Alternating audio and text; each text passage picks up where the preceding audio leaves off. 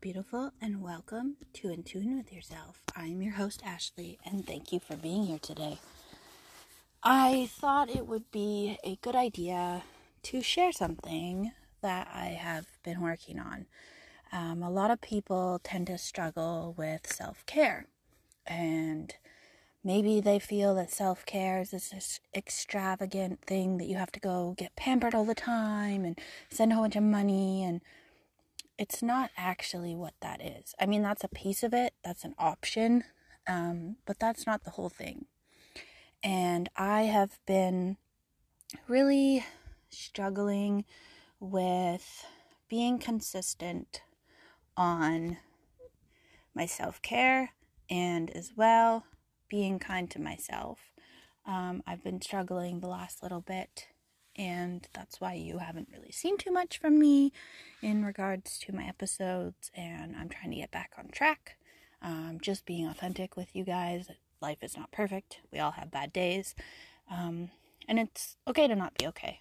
But today I wanted to share a reading from a book that I received from one of my good friends. She has been helping me through a lot of things, and she's been one of my longest friends, and she sent me this little package, kind of like a pick-me-up, and in it was something called The Little Book of Self-Care, and it's by Susie Reading, and I'm just going to read from the book. This is not my content. I just thought what she said in the book is really relevant, and it explains a lot of things. So I'm going to read it to you today, and hopefully it will help you have another outlook on self-care, because I always struggled with what it was. I always thought it had to be this whole thing, and it really doesn't. So I'm going to read this to you, and hopefully it will resonate with you. Okay, here we go. And just a reminder, it's called The Little Book of Self-Care by Susie Reading. It is not my content.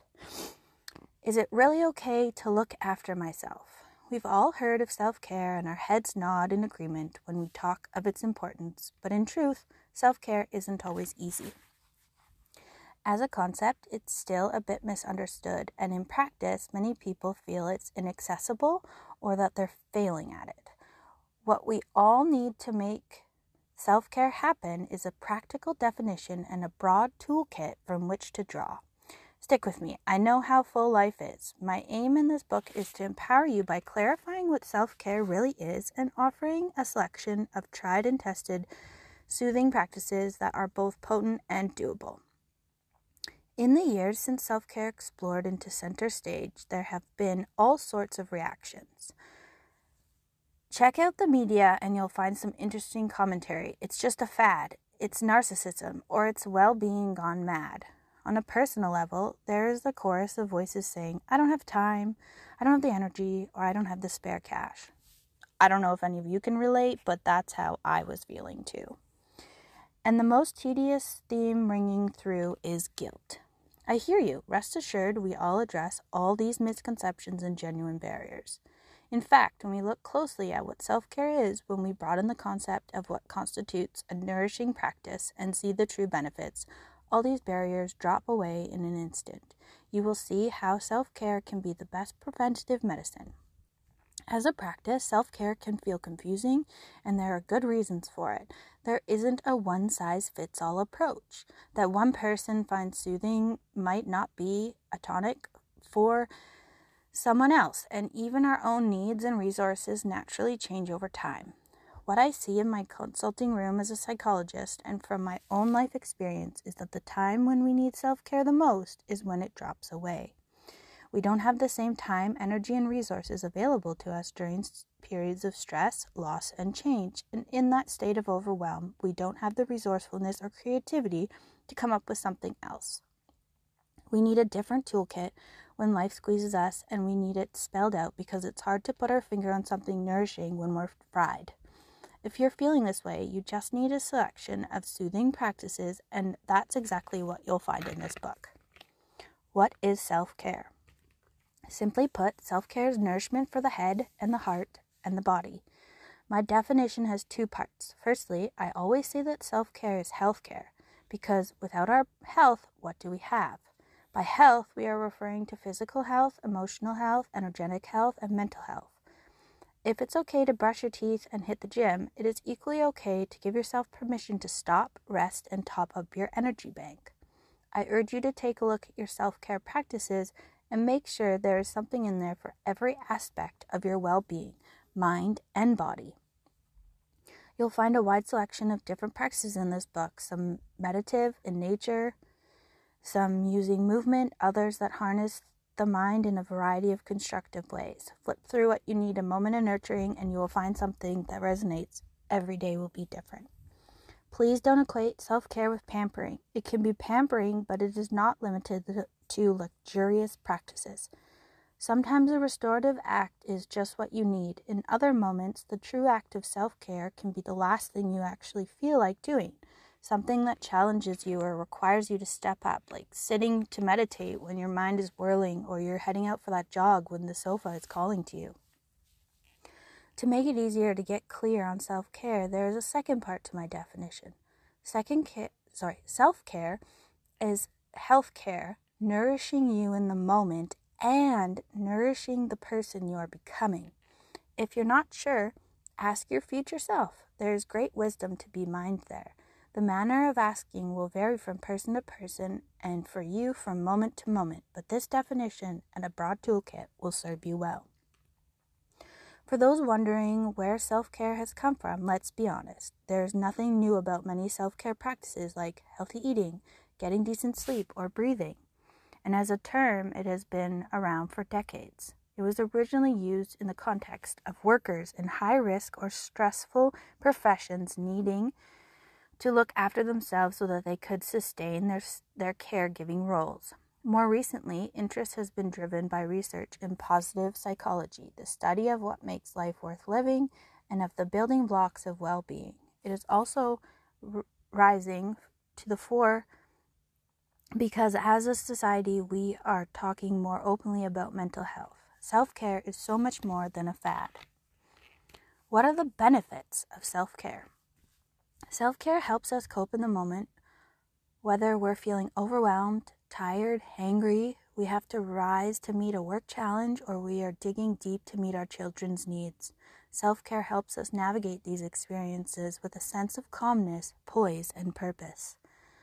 After periods of stress, loss, conflict, or change, self-care can put us back together. We all need a toolkit to help us restore, replenish, and heal because no one is immune from these experiences.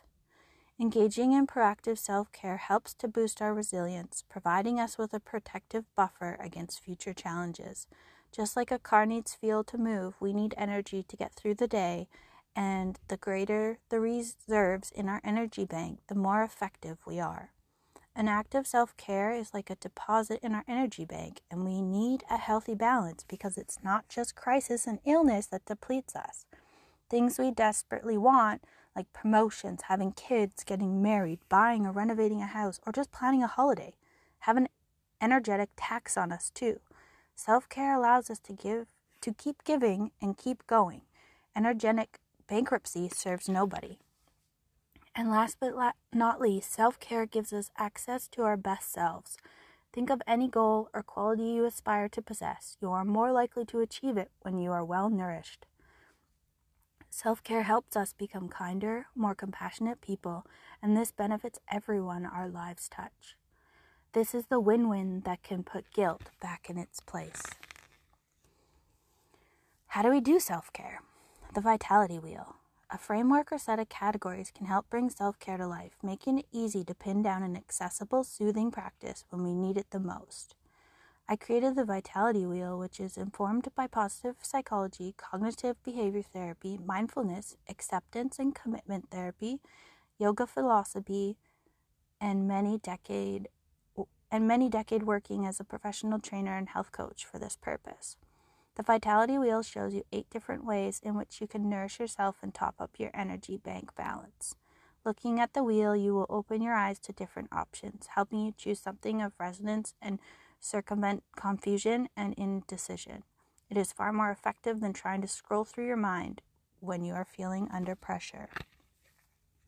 So there are 8 sections on this wheel. Number 1 is sleep, rest, relaxation, and breathing. Number 2 is movement and nutrition. Number 3 is coping skills. Number 4, your physical environment. 5, social connections. 6, mood boosters. 7, goal setting and accomplishment. And 8, values and purpose. Making self-care happen. Micro moments of nourishment. Self-care didn't involve large investments of time. Take the micro moments of nourishment approach and dot them through your day. 60 seconds of being with the breath, savoring the scent of your morning coffee, repeating a mantra to cultivate how you want to feel, a few minutes to unwind at your desk, 10 minutes of soothing yoga, or journaling before you go to bed. The practices in this book are potent stress busters and will change the quality of your life just like hitting the reboot button. Everyday actions into self-care. Becoming skilled in the art of mindfulness, curiosity, kindness, compassion, and savoring. And this will transform the lens through which you see the world. In this way, we imbue everyday actions with a feeling of tenderness and care. What are you already doing that you can make more nourishing? The way you greet the day, the way in which you dress yourself, how you shower, how you eat your meals, the way you talk to yourself. There are all things we can turn into a ritual of nourishment with awareness and choice. Mindful downtime. Too often, we fritter away precious spare moments by scrolling on our phones, overthinking, or mindless busyness. Make the most of our downtime and use the vitality wheel to choose something truly nourishing. Connect with how you're feeling right now, how you'd like your future self to be, and take loving action. Make an appointment with yourself. We book our car in for service without guilt. Similarly, schedule time in for you. If self-care is constantly getting bumped, carve out time in the diary and make it a non-negotiable. There rarely is a good time. We need to make time. Whether it is an art class, a session with your osteopath, or planning a date night to feed your relationship, give your nourishment the priority it deserves and book it in. Proactive self-care is better than simmering resentment, potential burnout, and enforced rest through sickness. Making self-care a habit. If you find it hard to remember self-care, piggyback existing habits with an act of self-care. Every time you drink a glass of water, take the opportunity to stand tall, relax your shoulders, and enjoy 5 deep breaths. Pair another self-care activity to toilet breaks, like using hand wash with a scent you love. While you're waiting for the kettle to boil, take a yoga pose. This is how we build the self-care habit. Keep it evolving to maximize effectiveness. So in this book, there's 30 different options of suggestions to do. There's the first 2 I want to read to you because I think that they're really good. So the first one is create a self-care journal. A great way to start your self-care journey is with a journal to record your ideas, inspiration, and experiences. The act of journaling is a self-care activity in itself, and reading back through previous entries is such a simple mood booster. To begin the practice, seek out a journal you love the look and feel of, something you feel drawn to picking up and leafing through. This is the place to keep all your goals and insights relating to your well-being. Keep a copy of the Vitality Wheel in it for easy reference. Set the intention to keep this journal as a place for positivity. Writing about challenging experiences can be a very effective way to vent and process our feelings, but to maximize the cathartic benefits, it is best to jot them down on a spare piece of paper and then relish ripping it up and tossing it away. Positive journaling is writing about uplifting experiences such as moments of awe, hope, joy, growth, and gratitude. I like to think of my journal as a happy memory bank. To help you wholeheartedly commit to the practice of self-care, brainstorm in your journal the why of self-care by reflecting on the following points. Number 1, describe yourself when you are well-nourished and topped up with energy. What does this facilitate in your life? What does this allow you to do or be? Number 2, describe yourself when you are depleted, empty, or fatigued. How does this affect your life and the people around you? Number 3, write out a few statements of why you personally want to commit to taking better care of yourself, for you and anyone your life touches. Turn to your self-care journal on a regular basis and ask yourself, what do I need today? Use the wheel, this book, and previous entries in your self-care journal to inspire you with life-giving action. The second one, which is something that I've kind of learned along the way, that being grounded and connecting with the ground is really important. And this one is greet your feet. Touch can be deeply healing, and the self-massage and the soothing practice helps to relieve tension, reconnects you with your feet, and helps you feel grounded in the earth. Find a comfortable seat, barefoot, preferably outside in nature's beauty. Take a moment to look at your feet. When was the last time you really studied them with curiosity or extended a feeling of tenderness towards them? So often they are covered up to just things at the end of our legs, or worse, disliked. Marvel at our incredible structure, 26 bones in our foot, and feel a sense of appreciation for what they allow you to do. Observe the appearance of your feet, in particular the color of the skin. Notice how they feel from within, and before you touch them, give your toes a little wiggle, feeling their dexterity. Do they all move? Can you move your little toes independently of the others? If you wish, stand up and notice how it feels to be standing the sensation of the earth beneath your feet. Once seated again, curl up, cradling one foot towards you and rubbing the whole surface area of the sole of your foot with your thumbs, starting at the inner heel, along the instep, and out through the neck of the big toe. Continue with the middle of your heel, through the middle of the sole of your foot, and out through each toe. Finish with the outer heel, outer edge of your foot, and through the little toe. Next, squeeze your entire foot, top and bottom, firmly with both hands. Start with the toes and work towards your heel and ankle. Finish the massage practice with a pitter-patter of your hands across the sole of your foot and then the top. Now stretch both legs out in front of you and observe the difference between your feet. The color, temperature, circulation, dexterity, and feeling of control and connection. Feel how this practice helps you reclaim your feet. Balance things out by repeating the sequence on the other foot, and once complete, come back to standing to feel a greater connection with your body, securing it in your grounding.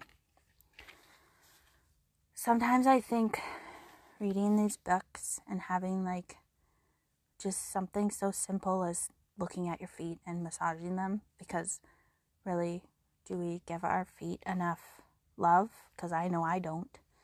I used to wear heels for work, and I never massaged my feet, and they definitely hurt after wearing those heels.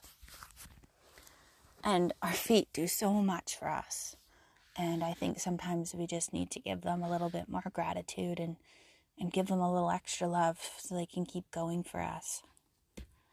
But that's all that I really wanted to share today, was that self-care doesn't have to be difficult. It doesn't have to be time-consuming. It doesn't have to be expensive.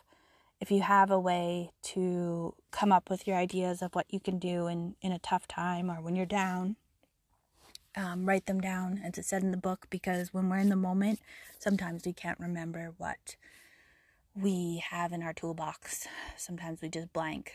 But hopefully that helped, because I know sometimes self-care seems like this big, extravagant thing that we just don't have time for. But really, it's as simple as taking a couple breaths, saying some nice things to ourselves. It doesn't have to take long. I hope this was helpful, and if you have any questions or if you want any more ideas from the book for things to do, let me know. Connect with me. I'm on Instagram. I'll put my handle below. And yeah, I hope that this is helpful, and best of luck for all your self-care journeys.